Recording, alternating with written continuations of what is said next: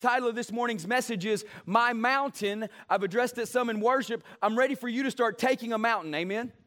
I'm ready for you to start taking a mountain. And in the last message that I preached, I talked on this briefly, and it was the 7 spheres or mountains of influence that are in the world that we face today. And the problem is our thoughts are more shaped by the present mountains of influence that are in our life than the promises of God that are in our life. Amen?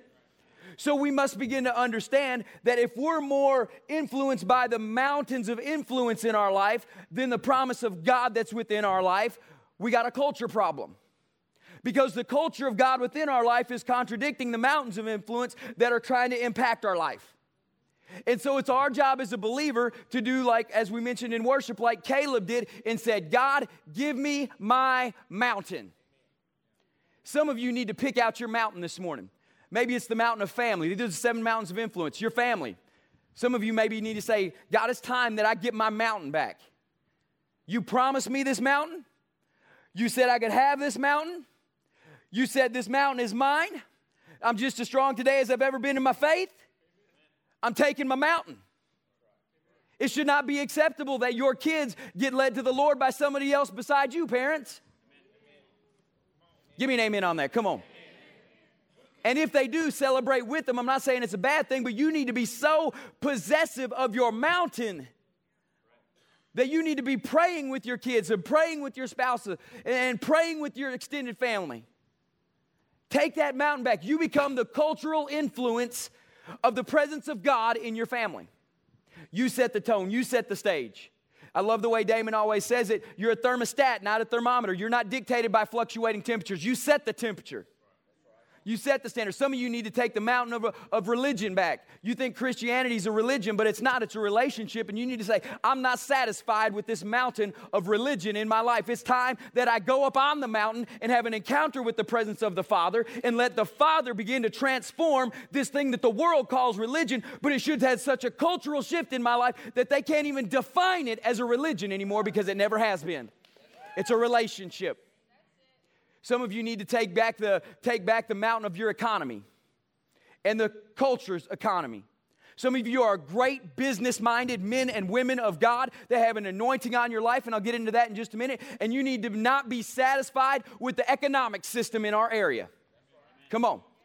60%, I believe, and I think I'm low on this, 60% of kids at the SSISD are on free or reduced lunches because of the poverty level. I'm not satisfied with the economy of our area. It's time that we have a spiritual, cultural influence in the area of our economy. The education. Listen, you need to have a cultural influence on your education and where your kids go to school. You need to be praying for their teachers. You need to bring teachers a gift basket. You need to be praising them. You need to be uplifting them. You need to send them scriptures. I know you can't go into the education system and preach, but I know you can call your kid's teacher on the phone and just say, hey, what can I do for you to make your life better? And I don't care if they are atheists. You can do something to make the teacher's life better. The government, nobody's satisfied with the mountain of our government. Give me an amen. Let's change it. The arts and media, social media, news broadcasting, music industry. If you're satisfied with it, give me an amen. I'm sure not. Let's make a cultural change. Science and education, that basically breaks down into the area of technology.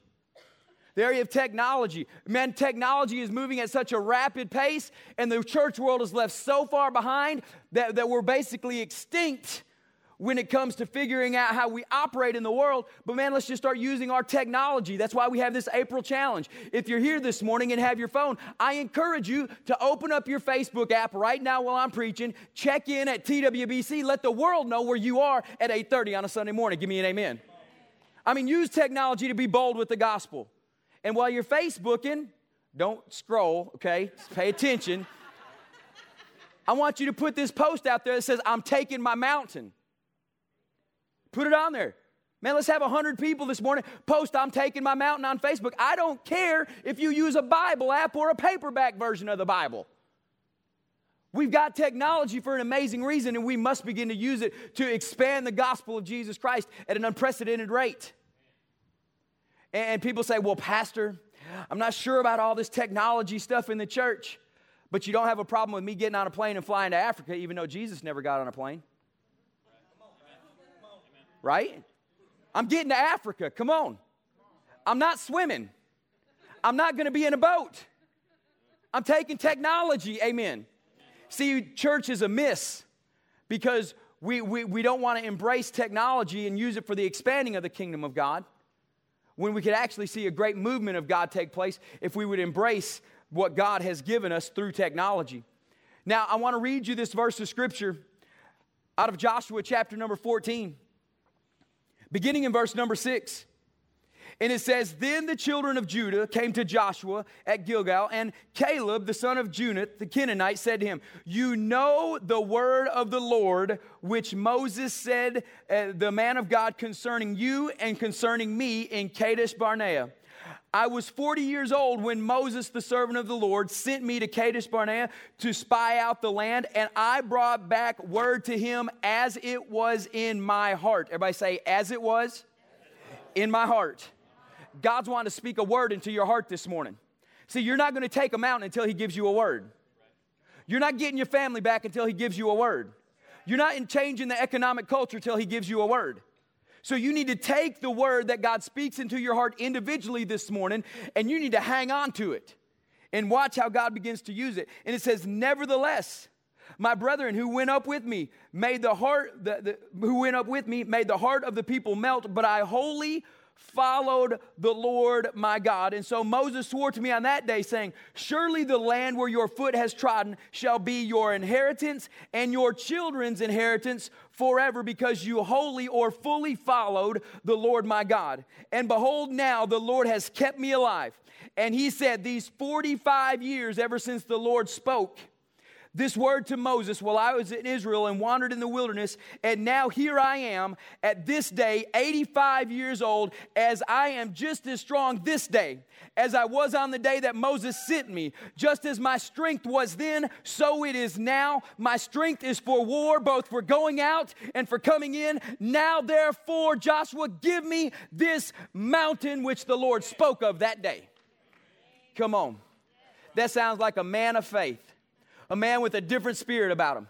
A man who is 85 and wasn't intimidated by a mountain. Amen? Some of us are in the prime of our life here today. And if you're between the ages of 35 on up, or I'll say 25 on up, 21 on up, you're in the prime of your life. You're in the prime of your life. But yet we're scared of a mountain. We don't know how our family's going to react. If we become bold with the culture of heaven in our family, you're scared of the mountain. I need a church that's not scared of the mountain. Give me an amen. We need to be a church that's not scared of a mountain. We need to be a church that says, look at that mountain. Heath, God promised me that mountain 45 years ago. I did all that God has commanded me. Now it's my day. Gamble, give me that mountain. Give me that mountain. See, some of y'all don't want it bad enough. Some of y'all are happy living in the low places. I'm praying that you get uncontent. I love the word discontent. And I pray that there becomes a hunger birthed inside of you that says, all that God has given me, even though it may not be much, I'm going to use it to go take a mountain. I'm just going to go take a mountain with it. I'm not satisfied with where my family's at. I'm not satisfied with where my career's at. I'm not satisfied with what's going on. God, I need a word from you today that I can wholly or fully follow. And when I get that word, I'm going to hang on to it, because I don't know when, but there's going to be a day when I'm standing at the base of a mountain talking to a great leader, and I'm going to say, God promised me that. See, some of y'all are wondering how the church keeps doing amazing things that it's doing. We hadn't even started with the promise that God put in my heart. We haven't even begun to do all that God's called us to do. We are just now starting maturity as a church. And we haven't even begun to do all that God has put in our hearts at TWBC. So I'm saying get ready. We're fixing to take some mountains. We are going to be this church that sets an example of the culture of heaven here in this place. And so he said, now therefore give me my mountain. See, the major mental block that we've taught in the church is church is what we do on Sunday, work is what we do Monday through Friday, and ball games are what we do on Saturday, and we've limited Almighty God and all His power of us taking mountains to Sunday morning between 8:30 and 10:30. Well, God's great. He can do anything. He sure can, and He wants to use you to do it. That's why He inspires you on Monday to change the culture of your work, or inspires you on Sunday to change the culture of your workplace on Monday. The problem is when you leave here, many of us leave the presence here. And it's time that we create a shift and remove this mental block that church is not what we do on Sunday. Church is a celebration party of all the great culture of heaven victories that we've had Monday through Saturday. Church on Sunday morning should be a joyous time where corporate faith and people get together and we begin to celebrate the great victories that happen Monday through Saturday, because this isn't ministry. When we leave here, we embark on ministry to change the world. Now, this is a place for hurt, broken, lost, dead, sick, and dying to come. So if you're one of those, I'm praying that the Father touches you with a word today and you get a transformation. But I promise if you stay here for any length of time, you're not going to stay dead long, sick long, broke long, dying long. You're not going to stay there long. You can't. Listen, when the presence of God shows up, He specializes in bringing dead things to life. People come in here and about 3 months later, they will say, I'm starting to dream again, and I haven't dreamed in a long time, and I think God's got a plan for me, because you can't stay dead when you're around a living God. Dreams can't stay dead. Visions can't stay dead. Promises can't stay dead. Marriages can't stay dead. Kids can't stay dead. So governments can't stay dead. Economies can't stay dead. Political realms can't stay dead. God is trying to change the 7 mountains of influence with His culture and the culture of heaven. The reason Christianity is being labeled a religion today is because it is a religion when you only do it on Sunday mornings from 8:30 to 10:30. But it's a vibrant, living organism, lifestyle, relationship when you embark on the presence of God and it touches you and you leave here and you're never the same. Now, Jesus said, as we read in our opening passage, as you abide in me and my words abide in you, you will bear much fruit. You will bear much fruit. And I'm going to read to you a passage out of the book of Exodus this morning, because some of you are thinking, I can't go to my office and preach. I'm not asking you to preach. Well, Pastor, I can't go to my office and they don't let us pray for people publicly.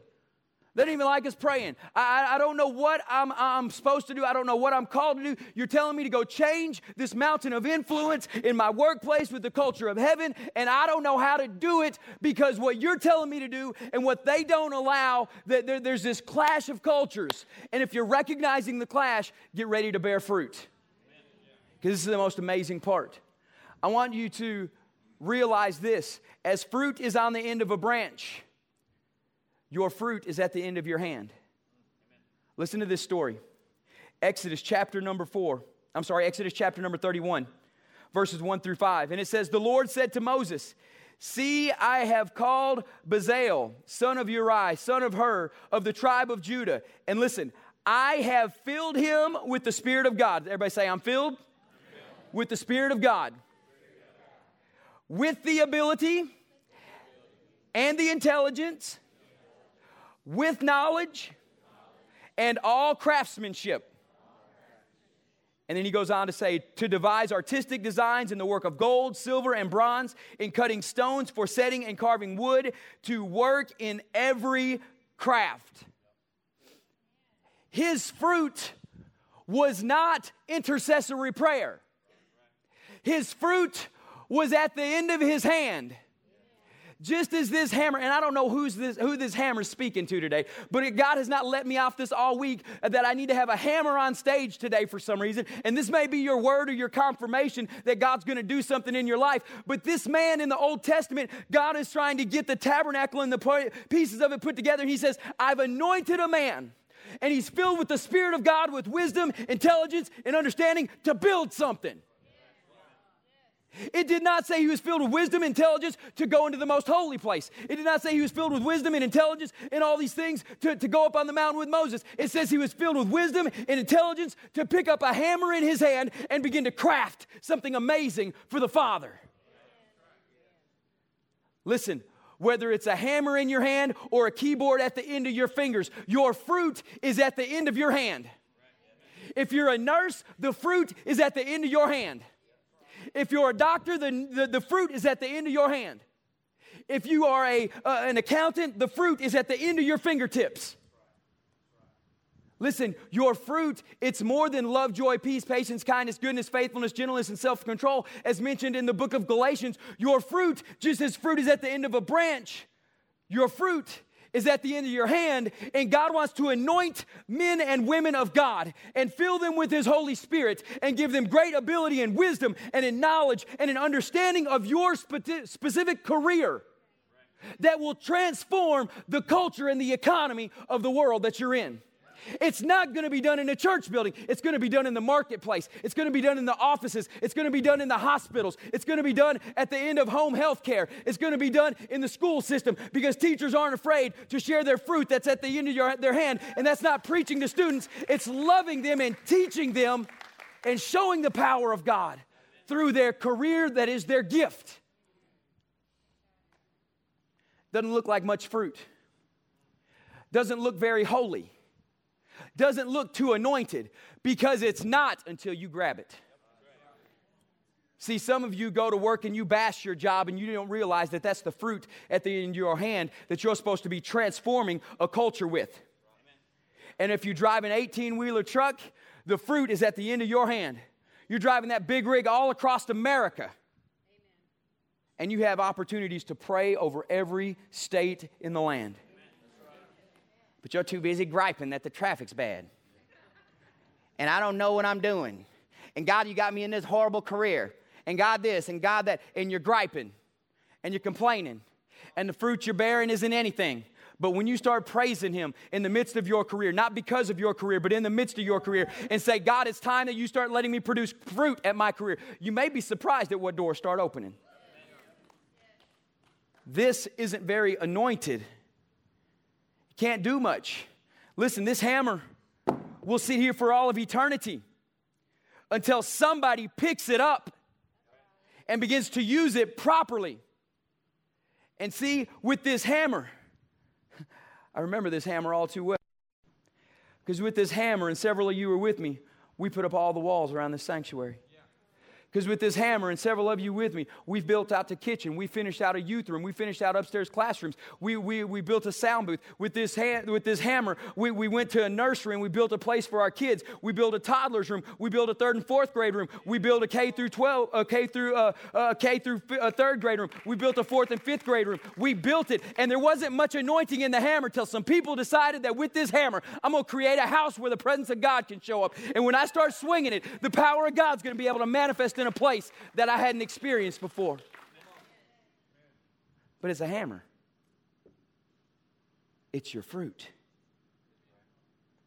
When I say 3, everybody tell me what your career is. And there is no such career as retired. God does not retire, He refires. You're just in a different season, baby, and you got free time to do it. On the count of 3, tell me what your career is. Yell it out. 1, 2, 3. Now you know what your fruit is. You know how to go and produce fruit in wherever you work. And I'm going to show you how to do it in the next 5 minutes. When you recognize what's in your hand, God will change what's in your heart. Some of you need to get that. When you finally recognize what's in your hand, He'll begin to change what's in your heart. It's just a lot of us haven't recognized what's in our hand. If you're a police officer in this room, you're more than somebody who puts on a badge. You hadn't recognized what's in your hand. God has given you earthly authority and spiritual authority. There ain't nothing stopping you with the gospel of Jesus Christ. You can go places I can't. You can go into places that are shut down, closed off, blocked off in the midst of a crisis. They won't let me cross or caution tape, but they'll let you in because of the authority that's in your life. You weren't called to sit in a cop car. You're called to change nations. We just hadn't recognized what's in our hand. But when we recognize what's in our hand, He'll change our heart. The Bible says this in Exodus chapter 4, verses 1 through 5. It says, "Then Moses answered, 'But God, they will not believe me or listen to my voice, for they will say, the Lord did not appear to you.'" Doesn't it sound like us? God, if I go in there and start doing this thing, they're going to say, "God didn't talk to you. You're crazy. God don't speak to you." And they're going to tell all your friends and embarrass you. God spoke to him. So? Who cares? God should speak to you. Amen. If he doesn't, I'm concerned. I'm gonna keep reading. "And the Lord said to him," what's the question? "What is in your hand?" Is it a hammer? What's in your hand? Moses looked at him and said, "What is in your hand?" And Moses said, "A staff." He said, "Throw it on the ground." And he threw it on the ground and it became a serpent. And Moses ran from it. See, he had the wisdom of God. I'm just telling you. Come on now. I had to get y'all laughing at some point. Y'all serious on me today. "But the Lord said to Moses, put out your hand." You don't reach out for a snake unless God says so, okay? I'm just telling you. "Put out your hand and catch it by the tail." Woo, you want to talk about faith? I'm just thinking. So he put out his hand and caught it, and it became a staff in his hand again. I want you to jump down. I want you to jump down to verse number 20. Verse number 20. And it says, "So Moses took his wife and his sons and made them ride on a donkey, and he went back to the land of Egypt. And Moses took the staff of God in his hand." See, some of y'all got to catch that. In verse 1, it was just a staff until God touched it and it became anointed. All through the rest of the life of Moses, it's never just called a staff. It's always called the staff of God. See, when God gives you a word this morning, and it may be about your hammer here, it's no longer a hammer, it's now the hammer of God.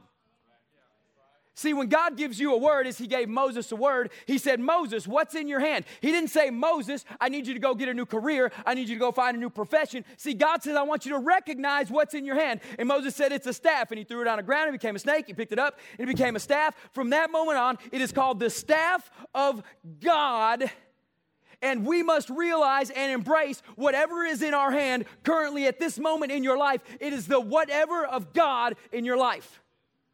If you love to bake and you are a great chef, you need to start baking cakes for Jesus, I'm telling you. And you can share them with your pastor. We love, thank you, Jesus. If you can do something good and it's fun, and it may not be your career, it may be your hobby. How many men in here love to fish? I know a bunch of single moms who would love to have a step-in dad to take care of their boys, to teach them how to fish. How many of you moms out here love to go shopping? Not for your kid, but you just like to shop. I know a bunch of people who really don't got the money, but they would love somebody to take their little baby girl shopping. And for somebody to teach them how to dress appropriately. And for somebody to let them just be a step in. I'm not saying take their place. And teach them how to be an anointed young woman of God, that she finds what's in her hand. See, God's telling you to do one thing. I need you to recognize what is in your hand. See, Moses, when he looked at his hand, he was carrying what was natural to him. Moses was a shepherd, and so he always had his staff with him. And so this was very natural to him. He didn't have to learn how to use a staff. He didn't have to learn how to swing it. He didn't have to learn how to walk with it up on a mountain. He had done it since he was a teenage boy taking care of sheep. He didn't have to learn how to use a staff. It was natural to him. And so God is saying, what is very natural in your life? I don't need something great. I just need an avenue to work through. Some of you will recall that. I don't need something profound. I just need a pathway in the natural to get to it. And whatever is in your hand, I can anoint. There was nothing special about Jesus' clothes. But when the woman touched it, because he was wearing it. Listen, I know some of y'all are going to get theological and say, well, you know that was the Jewish prayer cloth, and she grabbed the end of the beads. I know the whole story. But she had been going to a prayer cloth for years to the Pharisees, and she wasn't well. She walked up to Jesus, who was the fulfillment of Scripture, and knew what prayer was about, and she touched it. Oh. and the world changed. Listen, there was nothing special about the handkerchiefs that they prayed over and sent to people.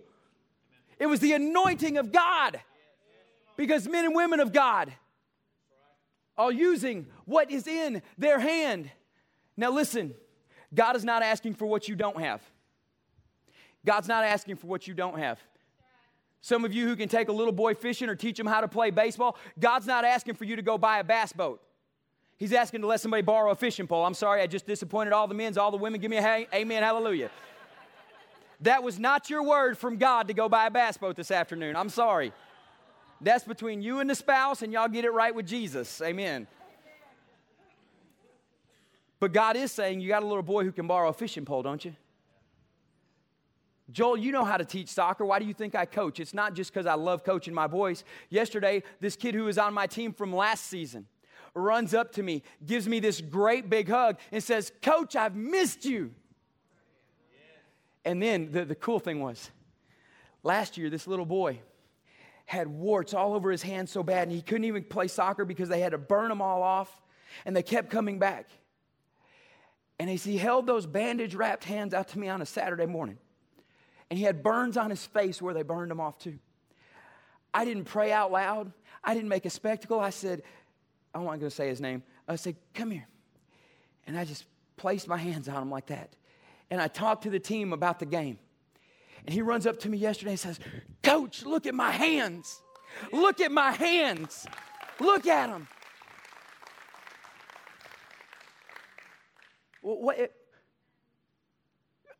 I'm blown away by how difficult we make ministry. I didn't even pray because the Bible says just lay your hands on sick and they'll recover. And so I just took God at his word, and I said, my heart broke for him when I saw him because he couldn't play. He wanted to play so bad. And I just laid his hands in between mine. And yesterday he comes and runs up to me. And he didn't give me a high five like he always did. He gave me a hug. He said, Coach, look at my hands. What's in your hand? What's in your hand? I love coaching soccer. That's what's in my foot. It's in my hand. To teach kids and love them. And yeah, I get loud and crazy, too crazy. But it's okay because it's in my hand. It's in my hand. So God's not asking for what you don't have. He's asking for what you do have. God's not asking for something that is unnatural to you. Soccer is unnatural to me. If you ask me to coach your kid in baseball, I will royally teach him everything wrong. There's a reason I don't play baseball, because I'm horrible at it, and I never did growing up. And so I'm not trying to go coach something I don't know. I'm just simply using what God gave me as a love in my life.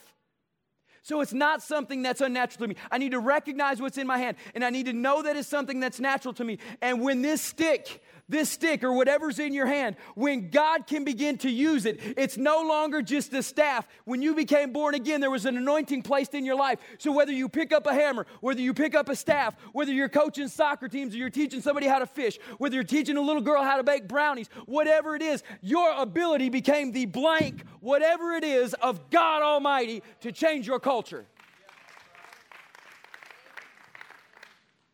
That's what he's saying. If we're going to change these mountains of influence, it's going to be because we're naturally great at accounting. And you got a degree in accounting. And you can change economy just by what you do on an everyday basis. You just got to start committing what I do. I'm going to commit it to the anointing of God. And I'm going to see how many people get great tax returns. Amen. Thank you, Jesus. Come on. So recognize what's in your hand. Recognize what is natural to you. And when that stick of whatever you have in your life, when you commit it to God, it becomes the staff of God. And listen, the simple becomes the miraculous. You'll recognize sometime later in the life of Moses, in verse 16 of Exodus 14, he said, lift up your hand and stretch your hand out over the sea. He says, lift up your staff and stretch your hand out over the sea and divide it, and the people of Israel will go through the Red Sea on dry ground. Well, what did God say, lift up? The staff of God. It's a stick. I'm until God touches it. Then the stick divided Red Seas. The simple is the catalyst for the miraculous. Coaching soccer was the catalyst for a little boy's hands to get healed. A fishing pole can be a catalyst for a breakthrough. Baking a pie can change somebody's world. Don't count God out. He doesn't need a lot in the natural. He just needs an avenue to it. God will use a stick to change a nation. He did. He brought Israel out. This becomes life-giving at its deepest point. This stick, this staff of God, gave the nation of Israel new life. Listen to this verse of Scripture in Exodus 17. Guys, I'm going to need you all to throw that on the screen. I didn't have that in my notes for some reason. Exodus 17, verses 4 through 6. I'll just paraphrase it. God is talking to Moses, and he said, strike the rock with your staff. And all the people... Somebody's blowing up my text message. Y'all quit texting me in church. Yes, Facebook blowing up. Hey, we're coming to church, second service. Here we go. He said this. God said, Moses, the people are dying of thirst. And Moses wasn't even in a good mood that day. You can go read the story. God, these people are dying of thirst. And God said, with the staff of God, strike a rock and water will pour forth. So he did, and water poured forth. And here's the amazing thing about this message. The amazing thing about this message is that rock doesn't symbolize rock for water. That rock literally is the symbol of Jesus Christ. That rock is the cornerstone of the foundation of Israel. And listen, when the wood struck the rock, water began to flow and new life came to the whole nation of Israel. When the wood of the cross struck the rock of Jesus Christ, blood and water came forth, and the whole world has never been the same ever since. And so the catalyst for the miraculous was a stick in the Old Testament. It was a cross in the New Testament. Either way, the catalyst gave life to a lost and dying nation like never before. You want to know how you're going to take your mountain? What's in your hand? What's in your hand?